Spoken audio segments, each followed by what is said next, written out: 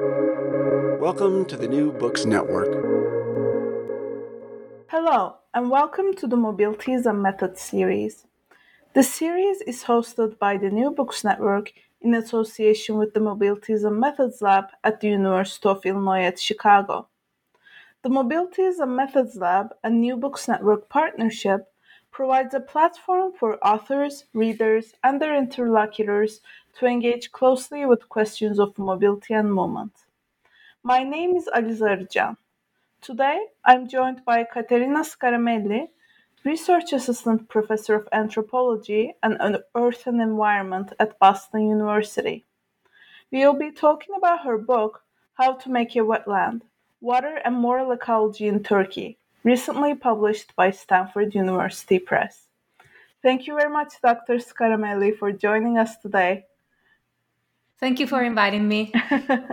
It's a pleasure. So, at the New Books Network, we like to start by learning about our guests' backgrounds and the genesis of their work. So, could you tell us about how you came to anthropology and how you conceived of this book? So I was born in a small town in the mountains by a lake. And so I always thought about how people move through the landscape and how they make sense of the landscape and how they transform it and how they're transformed by it in turn. And I thought that ecology was an interesting lens to get to it, but I was mostly interested in social human practices. And so this is how I came to anthropology. And because I was born in northern Italy, and Italy is a setting where people like to make claims about the timeless, unchanging nature of landscapes. And so my work has been partly like a response to these ideas. It emphasized the politics of nature, the changing quality of landscapes, and even the movements of people through them, and the kind of constant reinventions of various kind of cultures of place and nature and environment, and the politics of certain ideas of environment that we take for granted that are rooted in 20th century colonial histories. And when I got to anthropology, because I couldn't choose what to study, I realized I could pursue these questions about placemaking and landscape. And I did that in Turkey, which was a familiar enough context. We had Turkish neighbors growing up in Milan. My parents were traveling a lot to Turkey for work. My mom is a fairly decent intermediate Turkish speaker, at least she was back in the day. And at the time, I was really interested in the political ecology of conservation areas, and also at the same time, I was interested in the object of water, and particularly like how water comes into being as an object, as a category, and the tension between water as something that's multiple and water as something that's homogeneous, standard, abstract, that can be calculated and made claims on, and this fairly abstract concerns really were materialized in a more kind of empirical interest in how do people make sense of the landscapes in which they live, and on the grounds of what kinds of knowledge do they make claims about it, and how is power refracted through these claim making and practices. And initially I thought a really good place to study that was high mountain hydropower contestations in the northeast of Turkey. And I ended up, in fact, following the flow of river water downstreams to the deltas, partially to understand water in a more kind of expansive ways, and following suggestions of my interlocutors at the time. And I arrived at the delta, and the delta was a place I couldn't fully understand. The boundaries of land and water are somehow ambiguous. I didn't quite understand the politics of agrarian, industrial, and water use as it really comes together in these places.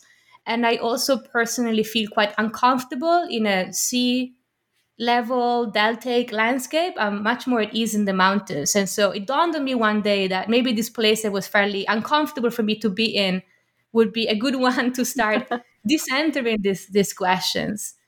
And so this is how I came to study wetland areas, and particularly how certain deltaic sites are delineated as wetland areas.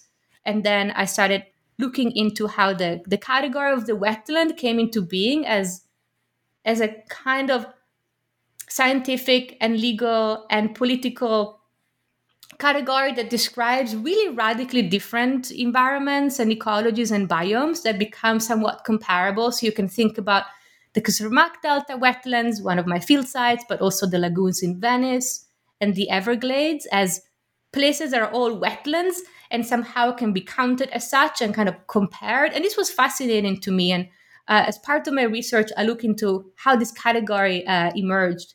And then in my ethnographic work, I looked at different groups of people who live and work in two wetland areas in Turkey and how they make sense of the transformation of these deltas into sites of environmental conservation and how that fits in with other kind of layered transformations of the environment and various kinds of resource extractions and economic life. So Yeah, that's wonderful. And, one of the reasons I love having these conversations is to, learn precisely what you just told us, like the stories behind how these books came into being. And you gave us a great sense of why you ended up in Turkey and in questions of ecology. And, I want to dig a bit more into that question and ask you to give a little more background into the Kızılırmak and Gediz deltas, which are the geographical foci of the book, the particular deltas you focus on in Turkey. And why these wetlands? So, how can these wetlands and wetlands in general expand our understandings of political and moral ecologies? So, first, I wanted to talk a little bit about how I came to these deltas. And this was, I think, one day I was in Ankara in the office of an environmental NGO, and I was talking with someone who worked there about just the politics of water in Turkey and what it meant to think of water and livelihood and struggles for livelihood through struggles for water. And she was talking to me about the work that she'd been doing on wetlands and connecting wetland conservation to questions of culture and rights and livelihood. And I wasn't exactly familiar with the term, and I also couldn't locate what wetland areas would be in the country. I definitely encountered them. I hadn't paid attention to them or read them as wetlands. And she showed me several maps of places in Turkey that are considered internationally recognized wetland conservation areas. And then there is different national categories of how wetland areas are designated. And there is a hierarchy of how they're designated. And this has practical implication for the kind of activities and land planning that can be done in those sites. But I decided it would be really interesting to focus on some of the largest and most renowned, at least amongst environmental advocates and scientists, wetland sites in the country. And because one of the cool things that the idea of the wetland does is to connect places that are, ecologically and historically distinct, that to understand the work that this category did for the politics of water in Turkey, I had to look at more than one place. Initially, I thought I would look at 3 places, and that became impractical for the kind of time and resources that we have available as PhDs and postdocs. But I started looking at delta areas, which in Turkey host the biggest, geographically largest wetland conservation areas. And they're also, again, sites where agricultural production happens alongside industrial areas and expanding urban exurbs. And there are sites where everything else that happened downstream, upstream on the river, collects downstream.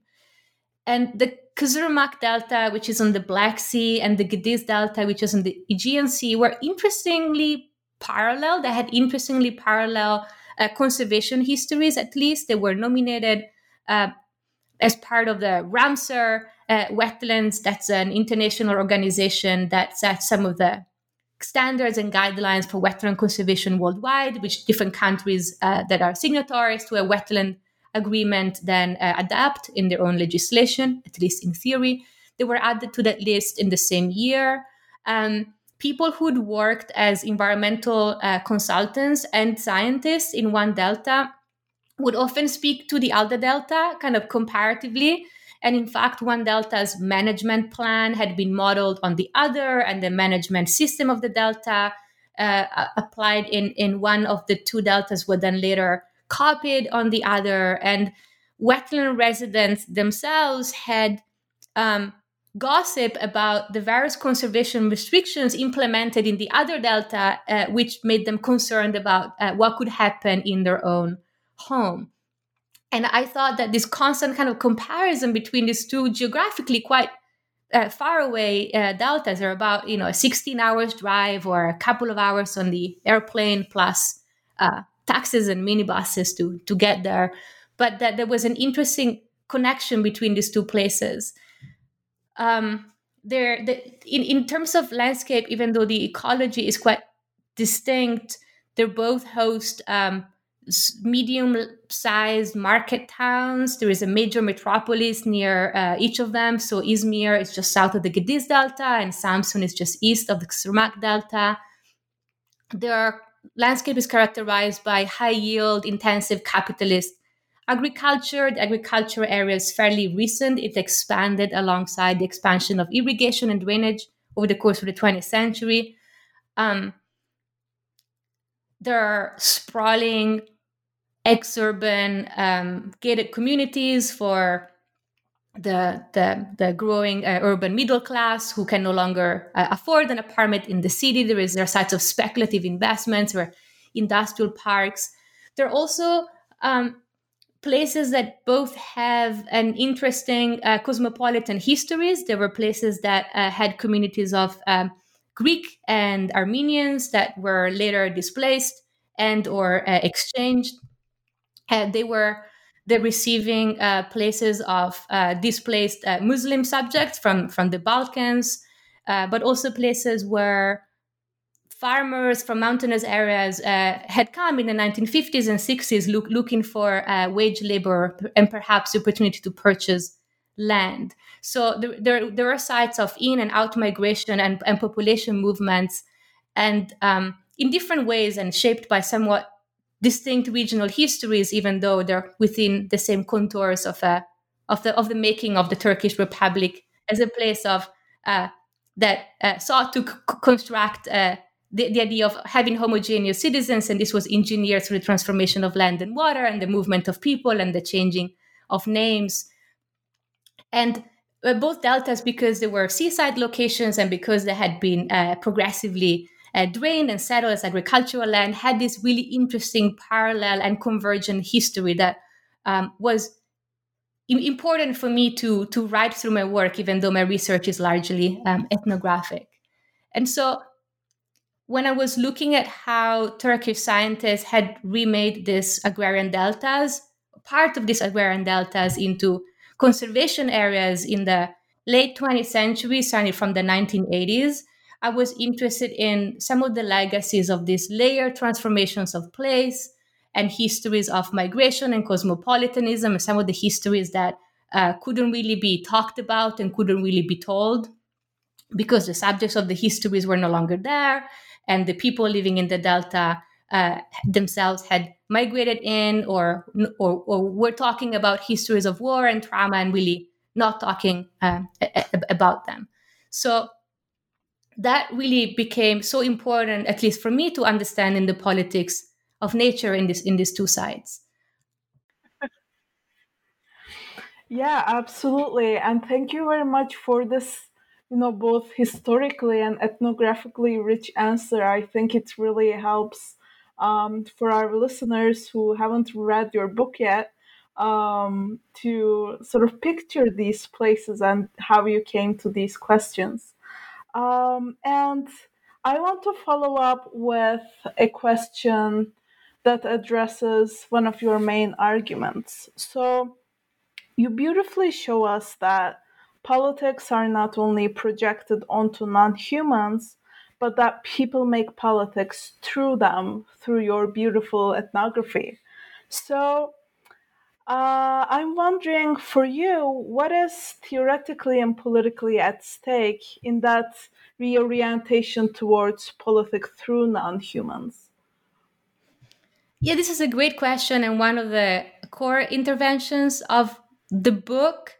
And the starting point is one that many of us working in and writing in the 21st century have embraced, which is an attempt to decenter humans from understanding politics of livability, while also paying attention to human power relations and the human constructiveness of certain even ideas about nature and ecology. So there is this displacement, but also reinsertion and work unpacking terms that had been taken for granted as objective descriptors of ecology. And the work of decentering humans from the politics of livability means emphasizing symbiosis and connections. And these connections are not necessarily, connections between human and animals and plants and microorganisms and fungi and water, minerals, elements. And these connections are not lateral, of course. They're hierarchical. They are inflected through power relations. They are sometimes violent. They can be coercive. They can lead to marginalization and exclusion. They can express violence through them. And my approach was twofold. First was to take this symbiosis into account as I was writing about these landscapes. But of course, I'm an anthropologist, and my methodology relies on talking with people and following them along. And so the second aspect of my approach, this symbiotic relational understanding of decentering humans from the politics of livability, was to understand how visions of politics were staked through exactly these relations. And the relations mattered, and the connections matter, and they weren't just merely symbolical, but they mattered in their kind of practical, material sense. So to illustrate this point, I thought I would talk maybe a little bit about the politics of water buffaloes in the Xuramac Delta. There used to be about 10,000 water buffaloes up until the 1960s, and the number dwindled down to almost none. And then recently went up again. And this was through a politics of subsidies that encouraged local farmers to grow their water buffaloes herds again. And there were two visions between this repopulation of the water buffaloes in the Delta. And one was the idea that buffaloes would bring economic vitality to farmers. So an idea of like an economic future for the Delta. And the second, which was in fact the initial driver for the buffalo subsidies project, was the idea that buffaloes would be workers to maintain the biodiversity of the marshes and the wetlands. And that a vision of conservation had to involve and include the buffaloes, since historically they had been actors in these landscapes. And they had made and unmade the marshes. And without the buffaloes, you wouldn't have marshes. And this is why you now have more than 3,000 water buffaloes grazing at the heart of this conservation area. And this is interesting for the Turkish context in particular, because many conservation areas in Turkey, wetlands and forests and grasslands, have excluded livestock because of concerns with land erosion and deforestation and overgrazing. So in writing about buffaloes, in particular paying attention to how agricultural engineers understood buffaloes, but also particularly how farmers dealt with buffaloes and took care of buffaloes in their everyday life, I really tried to emphasize that for farmers in particular, it was really important to understand that individual buffaloes have preferences and personalities and histories, and that buffaloes might have some affordances as a species, as a collective. There are things that all buffaloes do, but then specific buffaloes might do them differently. And this really matters to a buffalo farmer, even farmers with like the largest herds. And so writing about the specificity of this buffalo caretaking was important to me to understand the broader kind of agrarian politics of what does it mean to envision farmers as at once relics of tradition, having lost their traditions, in need of being retrained in the quote unquote proper way of farming with buffaloes, and at the same time being somewhat responsible for taking care of these animals that would be the engines and the workers maintaining the biodiversity of the future. So there is a lot projected on the farmers in the abstract, while in fact the farmers themselves and their desires and their expertise and their knowledge and their class aspirations are quite marginal to how decisions are made. So this is the broader kind of political point, but I get to it by also paying attention to kind of like the everyday practices of like a specific relationship between a farmer and the buffalo, and how a wetland scientist might understand this relationship, and how a local agricultural engineer might read into that. And what is at stake is actually the practice of the buffalo and the relationship between the buffalo body and the various kinds of other ecological relations in the delta. And so this is, I think, what it means to try and kind of recenter non-humans in our writing. And I know that in comparison to other colleagues that do that, I think I center human practices and human meaning making more than it could be done. And this was just partially of the methods I chose, which was really trying to have the human farmer relationship kind of front and center of my writing, instead of focusing on the buffalo's own perspectives, which would require different tools and I think different methodological choices. So this is just an example, and I do that in parts of the book. I write about feral horses and different kinds of birds, and again, I choose particular animals not because they're necessarily big kind of charismatic animals, but because the relationship between these animals and the places in the wetlands and place changes, and how people make sense of these animal practices and the places are, I think, really illuminating of environmental politics in the sense of like mundane, everyday, subtle politics, a kind of everyday contestation through what it means to live in a place, and who gets to decide what livelihood should look like, and who is included and excluded. Yeah, that's a wonderful example. Thanks so much for sharing that so vividly with us. Um, and my next question is about another sort of intervention, or let's say theoretical axis of your work, and that's infrastructure. So you show us in your book that infrastructures and ecologies are mutually constituted. So, could you tell us what it means to think of ecology and infrastructure mutually? And how did you observe this during your fieldwork?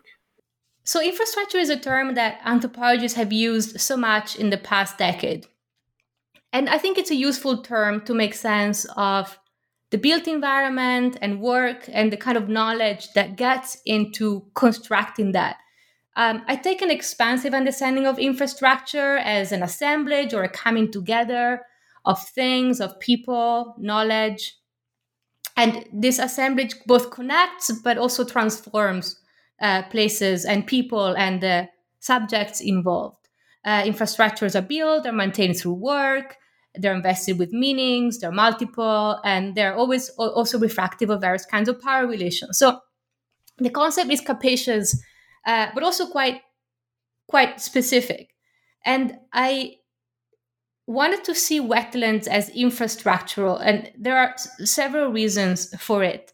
One, which is quite apparent from being in a wetland landscape, is that wetlands are really shaped by the infrastructural work of other things like factories or power plants, canals, excavators, tractors. They're maintained as conservation wetlands through infrastructures like the fence that might bound the conservation area, or a map, the legislative infrastructure that limits what can be done in the wetland area and how and who gets to decide.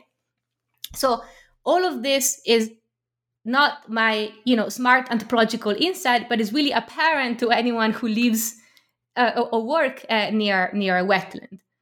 There is a certain kind of Euro-American environmentalist discourse that separated wetlands from development and infrastructure and posited them as opposite, and posited wetlands as threatened by development and infrastructure, and also the solution for development and exploitative destructive infrastructures. And I'm interested in the separation, and I think the separation is predicated on writing out long histories of human livelihood in the wetlands for thousands and hundreds of thousands of years. It writes out the kind of infrastructural work required to create a wetland area that is denominated as such and maintained as such. And it also writes out contemporary practices of work in the wetland, including the work of farmers and fishermen, but also including the work of scientists themselves, who produce the wetland in specific kind of places and shape its ecology and the human relations within it. The other aspect of this is that since the 1990s, wetlands have been recast as environmental infrastructures themselves, and this stems from an understanding from ecosystem economics, the idea that ecologists perform work, and this work can be measured in economic terms, right? So how much would it cost to clean up water in the same way that like a reed marsh would do, for example? And then this value and quantification can be used for make very specific policy arguments for land planning to favor certain kind of conservation decisions. And there is like this field has been studied in really interesting ways, and it's, you know, it has its limits, but it's one of the ways in which wetlands have become seen by some experts as a kind of infrastructure themselves.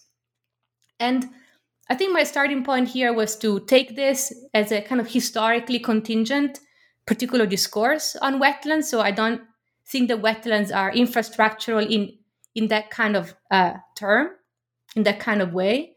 And also to really pay attention to the political processes that result in the separation of wetlands from infrastructure. And I think the separation is like the outcome and not the starting point. And where the separation occurs, where some people claim that a wetland ends and infrastructure begin, itself has massive consequences. So I was interested in this kind of shifting discursive boundary between, you know, what some people consider to be a wetland and what they consider to be an infrastructure, and how they theorize that these things are connected. Many of my interlocutors, and particularly people who work in the wetlands as fishermen or as farmers who are farming at the edge of a wetland landscape or in a wetland landscape, they actually never talked about wetlands, because the category is one that signals a certain kind of scientific expertise. Is a fairly technocratic term. So they don't talk about wetland as a thing, and they don't talk about place as separate from the work that people perform in it and various kinds of historical transformation of the place, all of which are infrastructural.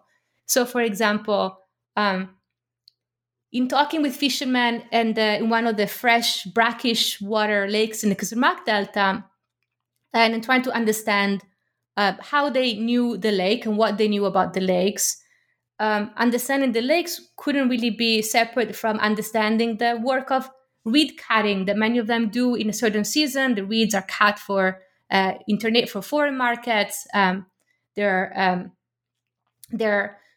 The work is also predicating on getting to know certain seasonal canals that open and close in the wetlands, and these are shaped by hydrological wetland cycles, but also are shaped by the intake and outtake of drainage water from the nearby fields into the wetland lakes and then out into the sea. And particular decisions by irrigation authorities about how much drainage water should flow into the lake and how much should then flow out in the sea actually shape the ecology of the lake.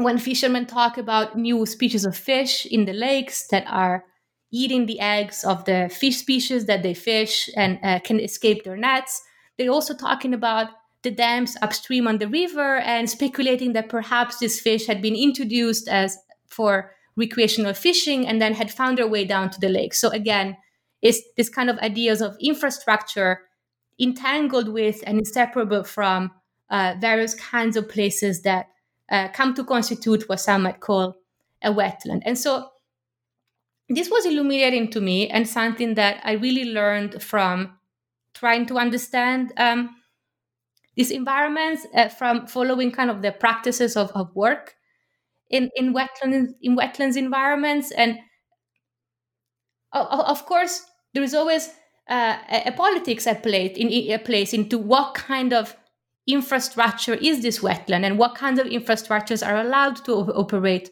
or not, and who wins and who loses, and who gets to control what kind of connections can be drawn and should be drawn, and how things should circulate. And so this was the other part of the way I understand ecology and infrastructure as interconnected, and not just interconnected and that's it, but the connection can take different forms, and there is, an environmental politics at play there. Wow, that's wonderful. Um, and besides infrastructure, to me, movement and mobility seem to be an underlying thread throughout your work. We see the migrations of birds to bike paths, to movements of water buffaloes, as you mentioned, and even scientific expertise. So, how do these forms of mobility inform claim making around wetlands? So wetland is such a capacious term that it really allows to make places comparable. And in the 1990s, there was an interesting conversation amongst advocates working for a bureau of Asian wetland conservation, so in a cluster of Asian countries. And they were debating whether the term wetland should be applied in a very kind of narrow sense or in a broad sense. And they thought that the broad sense would be useful because it would be situated at the scale of planning and the water basin. And this was a conversation that I read just by leafing through an archive of wetland documents in the Ramsar office in Switzerland. But it's not surprising to anyone who is a wetland expert from one scientific field or the other that the category itself is constructed and contested and can be more or less capacious. The capaciousness of the category, of course, connects places together and makes them comparable. And so I think of wetlands as national and international nodes in a network. They're connected in a networks of birds. And this idea was really important to how certain elite Euro-American scientists thought about wetlands in the early 20th century. They were interested in the management of water birds. And to preserve water birds, you have to preserve all of the places where they might stop on their migration routes. And so these are wetlands that are can be really far away on opposite ends of the globe. And so they said to protect, you can't just protect a species of bird without protecting this kind of network of interconnected areas of shallow water. And so birds and science and the idea of the wetland already a century ago formed this network of things that were somewhat connected. But of course, wetlands are really interesting to think about the mobility of people. They've been places where, not just in Turkey, but in many, many other sites, wetlands have allowed the nomadic population to remain independent from states and empires, to hide, to resist, to make use of the flood pulse and resources, and to read a landscape that's ever-changing and cannot be mapped, and can only be known through practice and through biographical experience. And if wetlands have allowed and encouraged nomadic kinds of livelihoods, drained wetlands have also encouraged the movement of population, particularly as populations had been resettled and relocated to become subjects of these newly cultivated agricultural landscapes. And people, Ottoman historians, have written about it as one strategy of economic expansion in the late Ottoman Empire, increase agricultural land and increase the number of population who will be reliable workers and taxable subjects in these lands. And so in the 20th century, wetlands in Turkey particularly become a place to resettle the various incoming rural populations from the Balkans, and also to resettle farmers and peasants from mountainous areas that are now asked to partake in this expanding capitalist economy and become wage workers or perhaps landowners themselves. So there's this movement of people, the movement of birds and science and scientists, the movement of wetland categories and science, and the kind of legal implication of these categories, which is regionally specific, but also connected to various levels of wetland legislations elsewhere. There is the circulation of wetland management plans, not just nationally, but over the course of my research, I observed, Turkish scientists in the Gediz Delta talking with French scientists working in Tour de Valade, and kind of comparing what the management plans for one delta or the other looked like, and trying to figure out what would be specific to the French Camargue, and what could work in the Gediz Delta, and what could be strategies that worked across.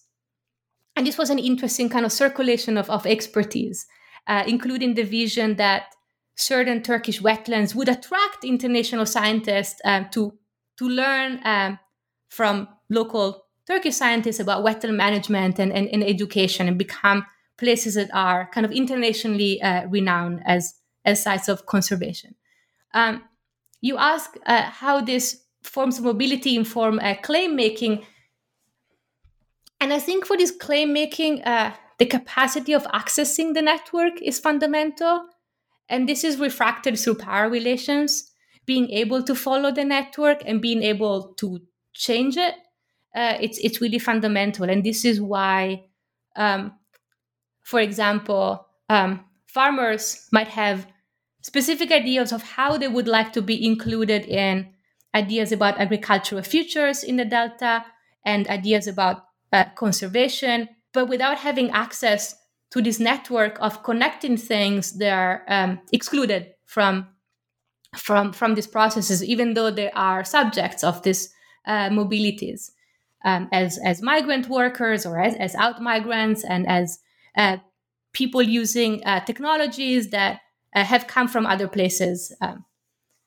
So I think it's really important to think about the wetland through a lens of mobility and movement, and tracing both different things moving in and out of it, but also ideas about mobility and how they shape ideas about wetlands. That's wonderful. And, throughout our conversation, you also alluded to how you adopted certain methodologies to track these very complex entanglements and mobilities. So now I want to shift gears a little bit and ask you how you took up this arduous task, especially, to trace how humans, materials, infrastructures, animals, plants, and knowledge connect, and in uneven ways, even as you mentioned. And what are some methodological suggestions you'd make to aspiring anthropologists or others who might want to take up this task? Thank you. It's a great question. You made it sound much more complicated than it is. I thought it would be useful to talk practically about what I did for this research.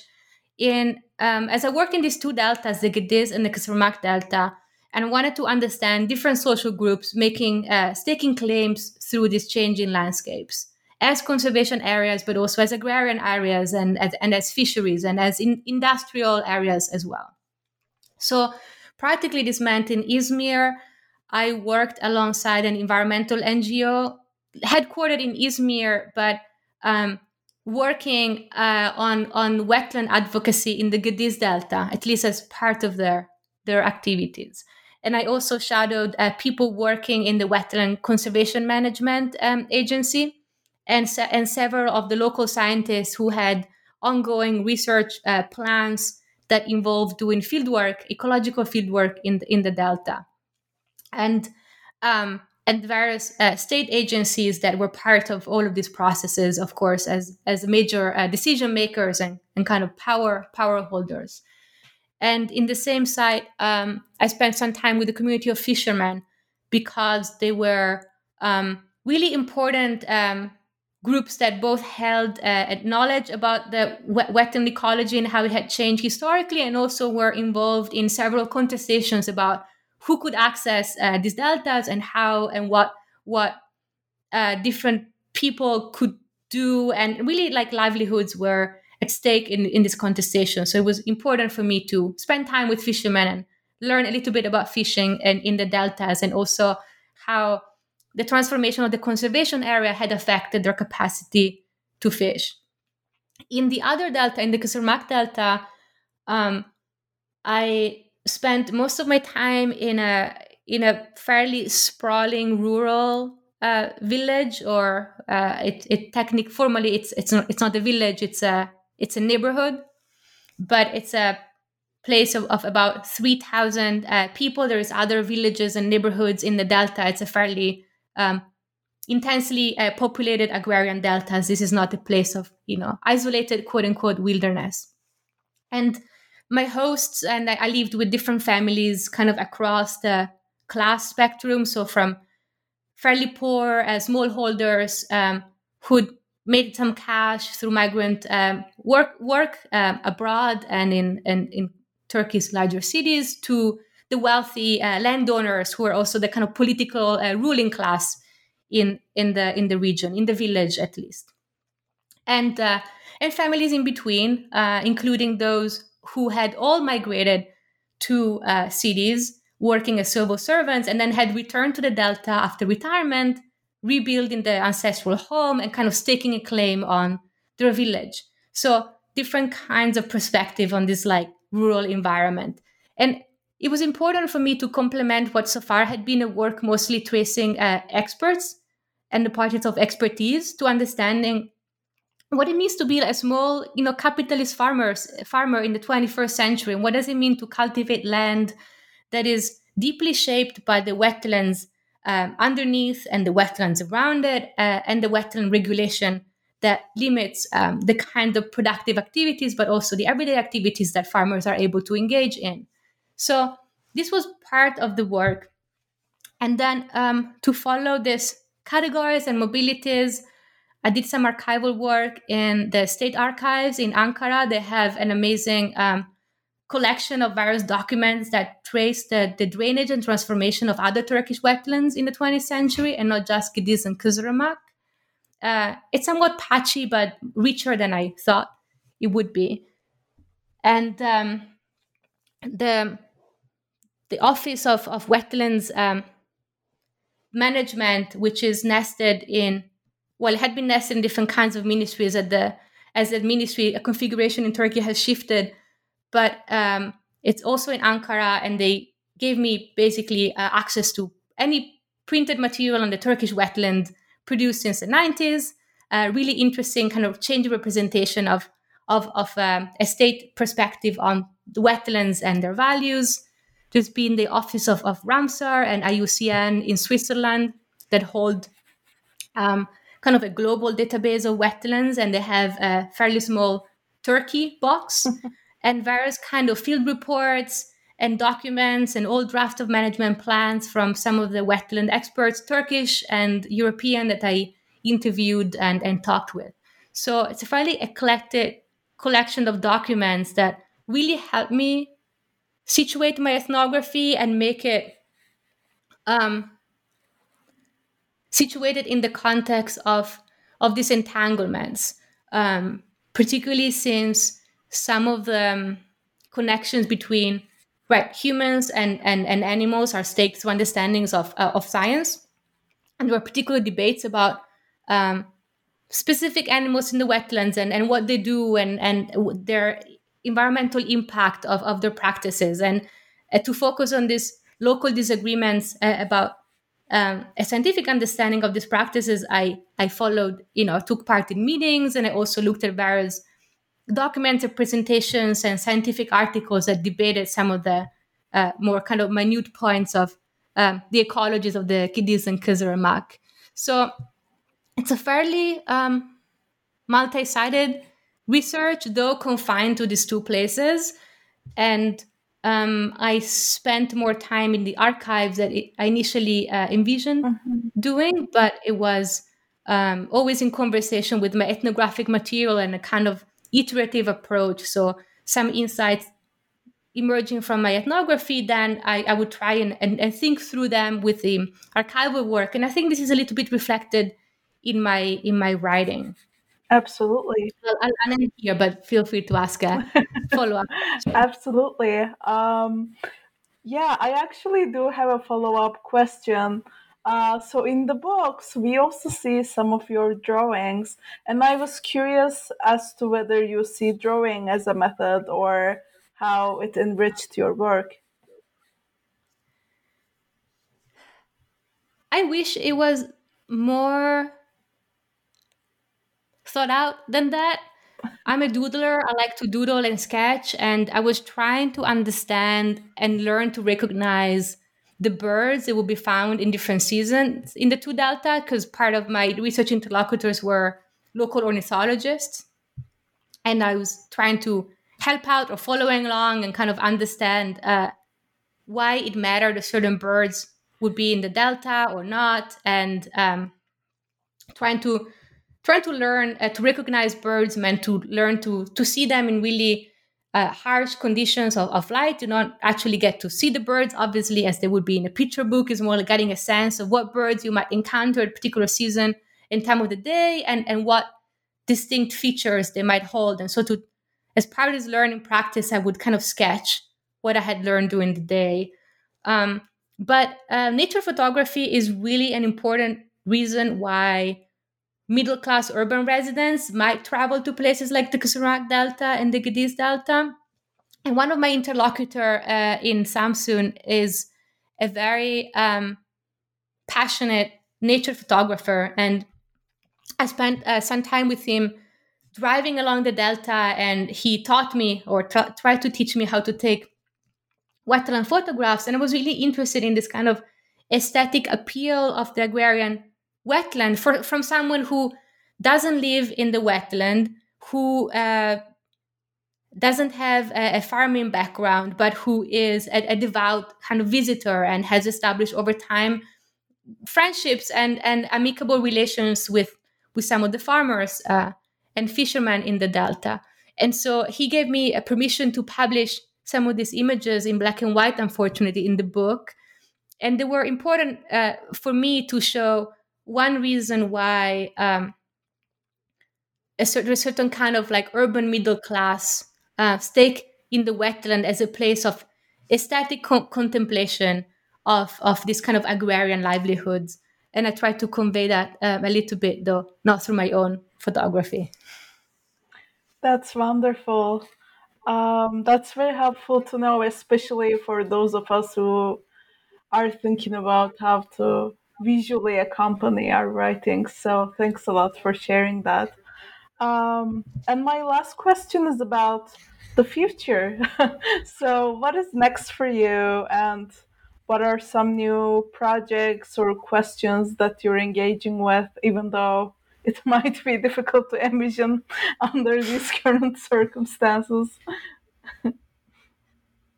Yeah, so the research project I had started before the COVID pandemic is about local heirloom seeds.